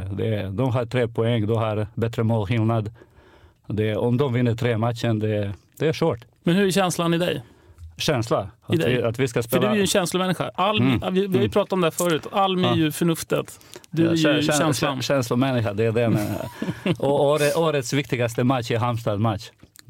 Det är så. För det har ju hänt en del, tänker jag, efter sommaren. Blomberg har ju gått in och avgjort några matcher. Henok har växt ut till skyttekung. Joss har infört vinnarmentalitet. Dixon har ju klivit fram som en jätte. Men de spelar inte sitt roll i den lagbyggde. Det är så. Om man vet att typ på Fori och Dixon, på vilken sätt de funkar. På vad Dixon är bra, på vad Fori är bra. Eller när Dixon spelar inte Anton Saletro spelar. Eller, du vet. De små detaljerna som är jätteviktiga. Det var inte lätt för Ishizaki att komma bara spela med de spelarna. Det behöver tid.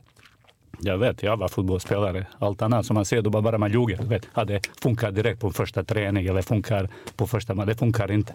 Man måste känna på vad jag är bra på, vad de är bra på, vilken sätt de öppnar någon yta, var någonstans passning kommer på fel sida av fot eller kommer på rätt fot eller speluppfattning, ögonkontakt, blicken, allt möjligt. Och det behövs tid. Just nu det sitter bra. Dixon är ny och Fori är ny i den position som man snackar nu om spelarna. Ishizaki är ny och Johan Blomberg på den andra kanten från det här året. Alla är nya. Mohamed är ny, Henok är från förra året. Backlinjen är mer eller mindre som från förra året. Och det behövs tid att allt ska sitta på plats. När det sitter på plats då är vi riktigt bra. Man ser nu på slutet eller de sista 10-11 matcher. Då det är inte lätt att spela mot AIK. Det är tuff AIK. Kanske inte allt, det kanske bästa fotboll som vi spelar. Men att vinna mot AIK, det måste man göra verkligen allt att man ska lyckas.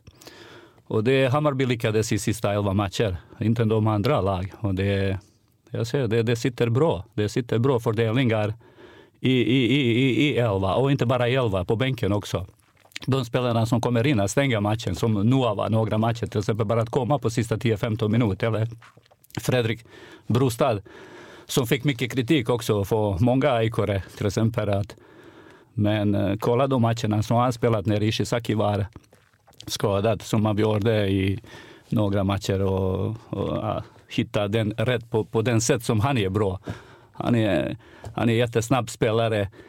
Yta är att hitta de rätta bollar till honom med, och det är en process. Det går inte direkt, Jag måste ändå fråga dig, alltså, hur tog Brustad den kritiken? För det pratades ganska mycket om Fredrik Brustad, att han sprang fel. Och... Jag vet att jag kollade mycket bilder med honom. Vi snackade och det är en process också. Det är kanske folk förväntar stora grejer direkt. Man kommer en spelare som är jättesnabb från Norge som redan har känt lite på landslaget. Och folk kanske förväntar att det direkt ska bli fantastiska grejer. Och det är sådana spelare som ibland har svårast i AIK. Men det är ju lite grann för att det var så han presenterades också. Jag tänker om man jämför med hur Eero Markkanen presenterades för AIK. Vem som förväntade något på Eero Markkanen 2 meter långt. Och allt som han gjorde, det var bra i AIK-tiden på hur länge han spelade. Men Fredrik Brustad förväntade lite stora grejer. Det är så. Och när de fick inte att se, det är säkert att det kom kritik. Men Fredrik har gjort fantastiskt. Han fortsätter träna, jobba, slita, kolla på de insatserna som han har gjort sämre. Och faktiskt, han lyckas mycket, mycket bättre på de matcherna på sistone som han har spelat. Och det är den spelare som är olik de spelarna som vi har just nu. Det är den spelare framförallt som funkar kanske bättre på bortaplan än hemmaplan. Det är den spelare som vill boll alltid på yta och som jobbar, som är kopiös, som är snabb och det funkar fantastiskt bra. Men det är också, men ibland är det en speluppfattning. När ska man släppa boll, när ska man hitta de andra spelarna, när ska man få blicken upp. Och man vet inte med vilka han jobbade de åren i Norge. Det är inte alla snackar om speluppfattning och blicken för spela på samma sätt. Och man har jobbat kanske i någon lag som Stabæk var i Norge, som det var kontringslag. Det är säkert kanske man har lyckats på något annat sätt att komma fram än som man förväntar att man ska vara i AIK. Och det är också en process. Det går inte direkt. Vi hade ju Ishizaki som gäst här för några veckor sedan och han sa att du är en av hans största förebilder. Är det han som har också sagt? Vem har mer sagt det? Nej, jag vet inte. Du är liksom som en mentor för honom, även om du kanske inte själv vet om det. Men det är det han nämnde, en träning och det är säkert, han sa det är allt som du gjorde när jag kom som 16-årig, allt som de gjorde på träning, det fastnade i mitt huvud och jag försökte att få, han nästan inte kopiera, men att man får få tränare kanske taktiska grejer, men som din bedömning i situationerna, din rörelse, din mottagningar och sånt. Då lärde jag mycket när jag var i den första vända i AIK. Och det är jag jätteglad. Och faktiskt, jag har sagt nu, det är de yngre spelarna idag har jättemycket att lära faktiskt från det. Ishizaki är en fantastisk spelare och jag är så jävla trygg när han är på planen. när han är i första 11. Och de spelarna, andra spelarna, det är bara bättre när Ishi är på plan. Varför blir du så trygg? Berätta, sammanfatta hans spelstil. Det är mycket kunnande. Det är kunnande i hans passningsspel. Det är kunnande i hans egenkontakt. Det är kunnande, allt som man gör. Ibland man kan spela bara kvadde. Att man ser hur mycket någon spelare är bra. Kvadde, 5-2. Då ser man, för mig det räcker. Det behövs inte gå. Vad är det du ser? Jag ser de situationerna, hantera situationerna när det är lätt, när det är lite svårt. Och i varje anfallsförsök, om vi tänker 11 mot 11, det kommer situationerna som är lite svårt. Fixar du den, en till kanske mål.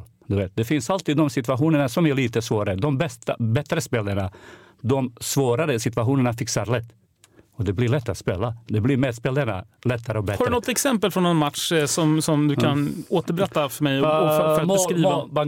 Banguras mål mot Norrköping, första mål. Vem som helst kan göra mål. Men det är först och främst det är Mohammeds rörelse. Ishizaki, blick för spelet. Han kommer från vänster. Och han hamnar till rätt högerfot när man kommer inåt. Och det är den. Samtidigt när Mohammed går mot Ishi, och blicken och direkt på yta, Han springer direkt, Mohammed springer direkt på yta och det kommer boll till exempel på den yta direkt så Mohammed behöver bara nicka in. Och det är fantastiskt, Det är den rörelse för två spelare, men det är Stefan Ishizakis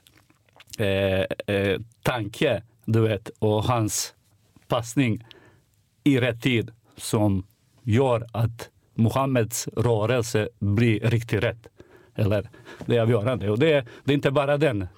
Man ser på de situationerna att hantera som ung spelare. Jag känner många yngre spelarna överarbetar de situationerna på kanten. Det kanske många har sagt i nästan att du ska dribbla, du ska gå förbi din spelare, och det blir ibland lite helt fokus, på de grejerna. Bollen ska in i rätt tid. Om du ska dribbla eller om du ska bara lyfta boll lite åt sida och slå avgörande inlägg. Eller, det är den som handlar i den rutinerade spelare, den spelare som har gått genom sin utveckling eller lite längre. Och det är lite ibland en hantering av situationerna på yngre spelare. Någon har sagt, och det är säkert att man vet att man är bra att dribbla, men varför får du dribbla varje gång? Du behövs inte dribbla. Måste hantera. Samtidigt, när du dribblar, du måste se vad de andra spelarna gör. Om du kollar inte, då är skit med din dribbling.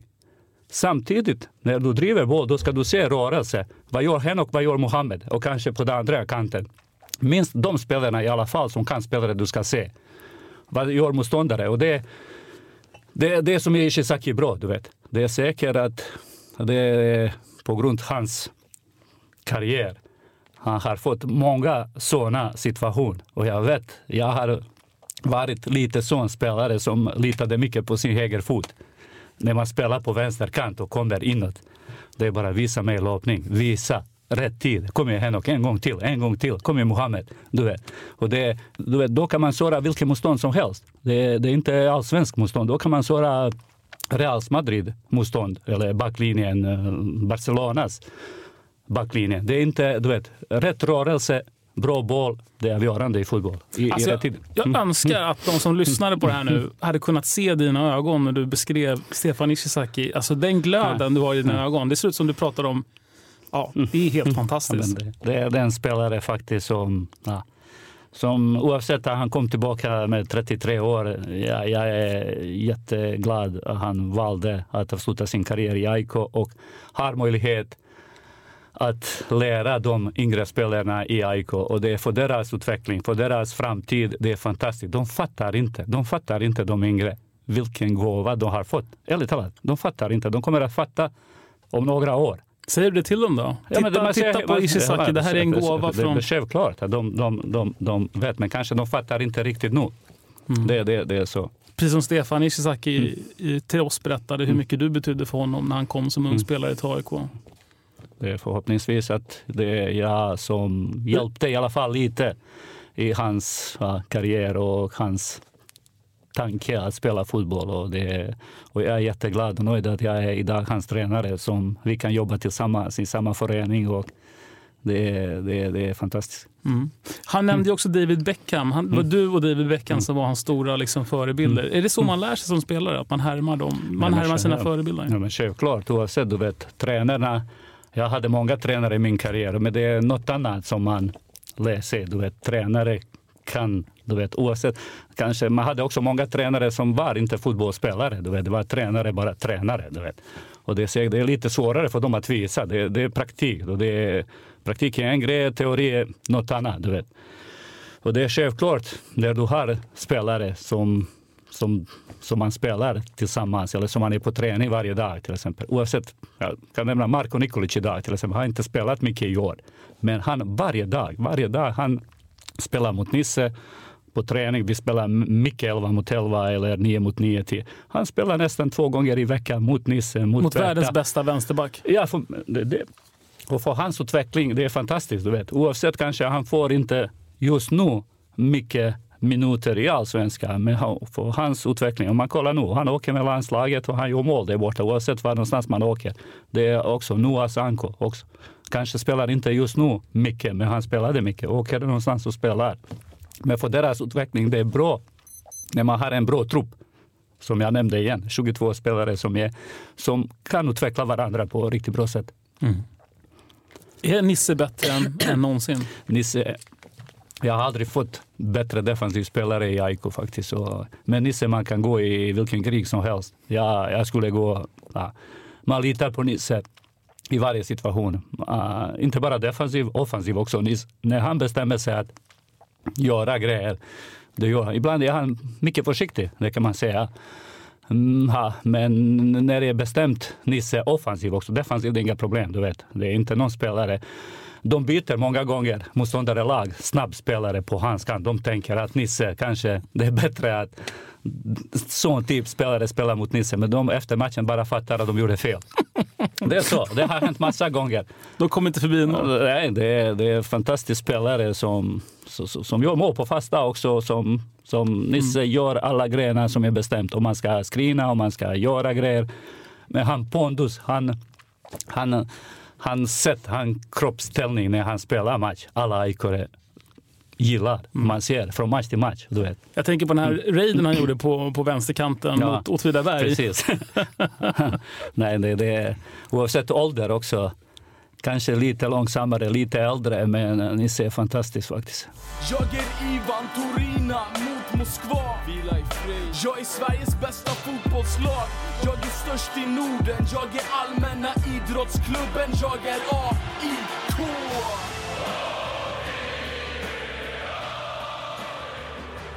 Det som skiljer AIK mot andra klubbar i Sverige är att det finns en internationell slagkraft. Vi är stora, vi är många och vi är vansinnigt bra när vi får allting att stämma. Då kan vi vinna 9 matcher på raken. Och vi spelar på Sveriges nationalarena. Hur långt kan AIK gå, tror du, som klubb? Ja, men det är, jag har också sagt eller sist skrev det skulle vara jättebra AIK vinner allsvenska. Oavsett, om man tänker inte som AIK-tränare bara. Man tänker vilken arena vi har, vilka förutsättningar vi har, vilka kanske möjligheter att värva ännu mer bra spelarna till AIK. Och den förutsättningar som vi har, den folkmassa, det är den möjlighet som kan bli riktigt, riktigt stor. Men det saknas verkligen att vinna allsvenska och göra nästa steg. Och nästa steg är att få ännu mer att fylla kanske Friends Arena med 45-50 000. Det saknas de matcherna som är euromatcher. Precis, men förutom Europaspel då och pengar, vad är det mer? Vad skulle jag, Martin Wiklin och Jimmy Rydén och Joakim Fröberg och Björn Enjebo, vad skulle vi kunna göra för att liksom hjälpa AIK att bli en härskande klubb i Europa? Finns det någonting vi skulle kunna göra? Ja, när det kommer de motgångarna, jag tror det är inte stora på samma sätt när det är medgångar. Det är precis då kanske de spelarna behöver stöd, behöver extra hjälp. Du vet, alla matcherna man går in, det är fotboll. Man kan förlora som det var jättenära att vi kunde vinna mot Barcelona. Då kan vi också ibland förlora mot, jag vill inte nämna någon lag, men det är så i fotboll. Och det är kanske den stödet faktiskt när det är motgång och att bli ännu mer familj, ännu mer tillsammans, ännu mer att visa. Oavsett att vi kan vara kan man säga, påverkad med förlust och på negativt sätt. Visa inte till de andra. De andra bara glädjes ännu mer när de ser AIK med motgång och AIK, du vet, vi vet att det är många som gillar inte oss. Det är säkert så, och ger inte möjlighet till dem att bli glada. Och det är på något sätt, när det går bra, när det är de framgångsrika, när vi vinner matchen, det är fantastiskt. Det har jag upplevt i AIK många gånger. Jag tror jag har varit med många vinst i AIK som spelare och som tränare. Faktiskt många matcher att man vinner fotbollsmatch. Men de gångerna faktiskt när det var jobbigt, när det var svårt, när det var jättejobbigt faktiskt, kanske vi visade det inte den bästa sidan som AIK-supportar eller som AIK-spelare eller som AIK-tränare. Det kanske gör åt den hållet lite bättre jobb. Du kom 97 till AIK, du vann guld med AIK 98. Ja. Du har varit med om att vinna guld med AIK. Ja, men som spelare vann guldet 2 svenska cup och den Champions League. Som tränare har för många andra platser. Och det är det som man är i toppen faktiskt, som tränare. Man är i toppen i allsvenska hela tiden, men det saknas den sista. Det är du som är en av de som har sagt så här att vara där uppe år efter år, 1, 2, 3, det är då man kommer att vinna. Det är självklart, du vet, om man är topplag hela tiden, och det kan bli också jobbigt för supportrar om man är 2, 3, 2, du vet, men fy fan jävla, det skulle jag tänka också för min Röda Stjärna eller AIK, men det är inte bra. Jag vill vinna också, jag vill guld, men för AIKs ekonomi, att vi mår bra, att vi kan utveckla spelare, att vi kan jobba långsiktigt. Det är jätteviktigt att vi ligger som vi ligger nu med allt som chefstränare. Det var 3-2 och det saknas nog en steget också, den största, den bästa, att man vinner. Och efter och igen, om man slutar 2-3, då alla kommer att säga att det var så jävla fantastiskt. Det var bästa tiden i AIK. Det är ju den bästa tiden i min AIK-historia, om man tittar på resultatraden. Men det saknas guld. Det saknas guld, du vet. Att det ska bli krydda på... Det är så, du vet. Jag vill inte att man vinner kanske det här året och åka ur nästa år eller sluta näst sist, du vet. Och igen man blir topp och nästa år man... Du vet, mycket dalban. Då gillar man inte. Man vill inte jobba... Man jobbar i sån förening, men det är mycket Hawaii, du vet. Samma som vi vill inte Hawaii. Förra året vi hade mycket Hawaii-spel. Det kan man säga faktiskt. Det var mycket vi kunde göra 3 mål, men vi kunde släppa 4 mål på samma mål. Det var mycket Hawaii som man säger. Det händer mycket i matchen.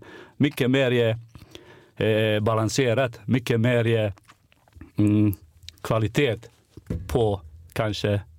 på bägge sidor, offensiv och defensiv, mycket mer kontrollerad match. Vi kontrollerar mycket match kanske på den bästa sättet, eller som AIK-are vill se. AIK vill se att alla, eller många AIK-are vill se att det är jättejobbigt att spela mot AIK. Alla ska känna att det är jobbigt. Och det är inte kanske jobbigt att man vinner mot dem 5-0. Att det är jobbigt att några ska vara på marken om man vinner 1-0. Motståndare ska få jobbigt på allt. Och det AIK vinner 1-0. Det är det bästa. Kanske det är det bästa. Och kanske Mark Rosenberg gråter i gräset. Precis. och ser att vi spelar tråkig fotboll. Att vi slänger bara långa bollar. Du är ju fast anställd i AIK. Ja. Du har mer eller mindre varit i AIK sedan 97. Du har gjort några utflykter till Norge och du har varit i Väsby med Rickard Norling. Men du har varit i AIK väldigt länge. Du är fast anställd. Vad ser du i AIK om 5-10 år? Ja, då är jag cheftränare i AIK. Det är så? Ja. För du vill ju bli chefstränare. Ja, men vi får se. Man är heltidsanställd. Man har jobbat jättelängre i den position som man är nu. Som jag har sagt, jag har mycket i ryggsäck. Att det är en klubb som jag älskar. Den jobbet som jag gör nu, det är fantastiskt. Och jag skulle vara jätteglad om jag och Alm jobbar 10 år framåt, om vi vinner guld varje år. Men jag vet att jag ska bli cheftränare någon gång i AIK. Har du det som, vad behöver du för att kunna bli chefstränare? Ja, har du något steg kvar i din tränarutbildning? Nej, det har jag all utbildning. Känner du dig redo att ta över idag? Nej, vi har jävligt bra chefstränare. Ja, det har vi. Förutom, det var inte så jag menade, att vi skulle kicka någon. Jag bara, känner du redo idag att ta det klivet? Men det är självklart, om man har assisterande Nebojša Novaković och Uffe, då är inga problem. Alltså jag skulle verkligen vilja se dig en dag som chefstränare i AIK. Men det kommer den dagen. Men jag ser det är ett fantastiskt jobb som vi gör tillsammans. Och det Almo har utvecklat AIK fantastiskt på de 5 år. Och det, du vet, det är framgång på alla år. Och den teamet som vi jobbar, det är fantastiskt. Och det är bara att fortsätta. Och det är bara att vinna. Det är jobba med Almo och alla andra, det är fantastiskt. Men vi får se. Vi får se vad kommer att hända i framtiden. Men jag vet att jag ska bli en cheftränare någon gång i AIK. Fy fan, vilken stolthet och glädje det kommer att vara för mig. Stort lycka till mot Halmstad. På Stares tid sa man ju så här, kör. Vad säger du? Vad säger Anders Alm? Att göra de grejerna som vi bestämmer innan matchen noggranna, men förberedelse, hantera Halmstad på den bästa möjliga sätt. Det är lag som kämpar att överleva i allsvenska. Det kommer inte bli lätt match, men vi vet, gör vi de grejerna tillsammans som vi bestämmer innan matcher, då är det svårt att spela mot AIK. Då är det svårt att vinna mot AIK. Och det ska vi göra. Vi är nästan alla friska. Det är bara Kenny Päivi som är avstängd. Jos kommer tillbaka, han redan tränar 100% och de spelar Ishi var lite. Men han hanterade och fixade matchen mot Malmö på bästa möjliga sätt. Och nu är som jag ser alla friska. Det är bara Kenny Päivi som kan inte spela mot Halmstad. Och all fokus på Halmstad, all förberedelse för Halmstad. Hantera dem, fixar vi dem, då går vi vidare till nästa match. Så? Ja. Så säger vi. Så. Vilken ära att få prata med dig, Nebojša. Varsågod. Fan vad kul. Vad roligt. Hoppas... när åker ni ner till Halmstad? Lördag. Vill du ha en bira till så är den till dig. Nej, tack. Det sitter bara lite i halsen när man snackar längre. There's a ship lies rigged and ready in the harbor. Tomorrow for old England she sails, far away from your land of endless sunshine, to my land full of rainy skies and gales. And I shall be aboard that ship tomorrow, though my heart is full of tears at this farewell. For you are beautiful, and I have loved you dearly, more dearly than the spoken word can tell. For you are beautiful, and I have loved you dearly, more dearly than the spoken word can tell.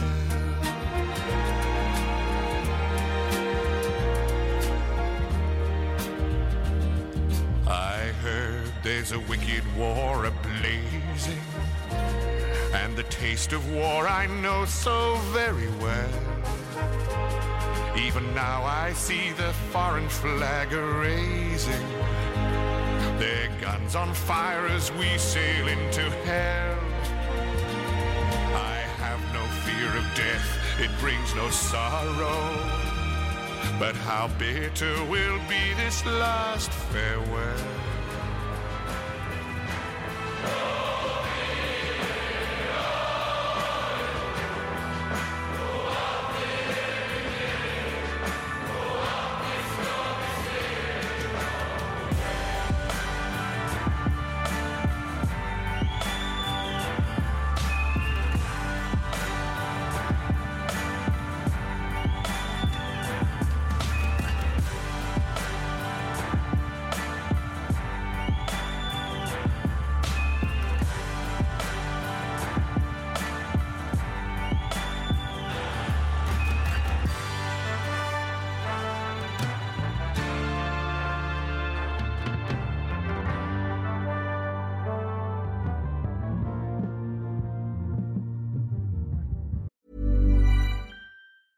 Planning for your next trip?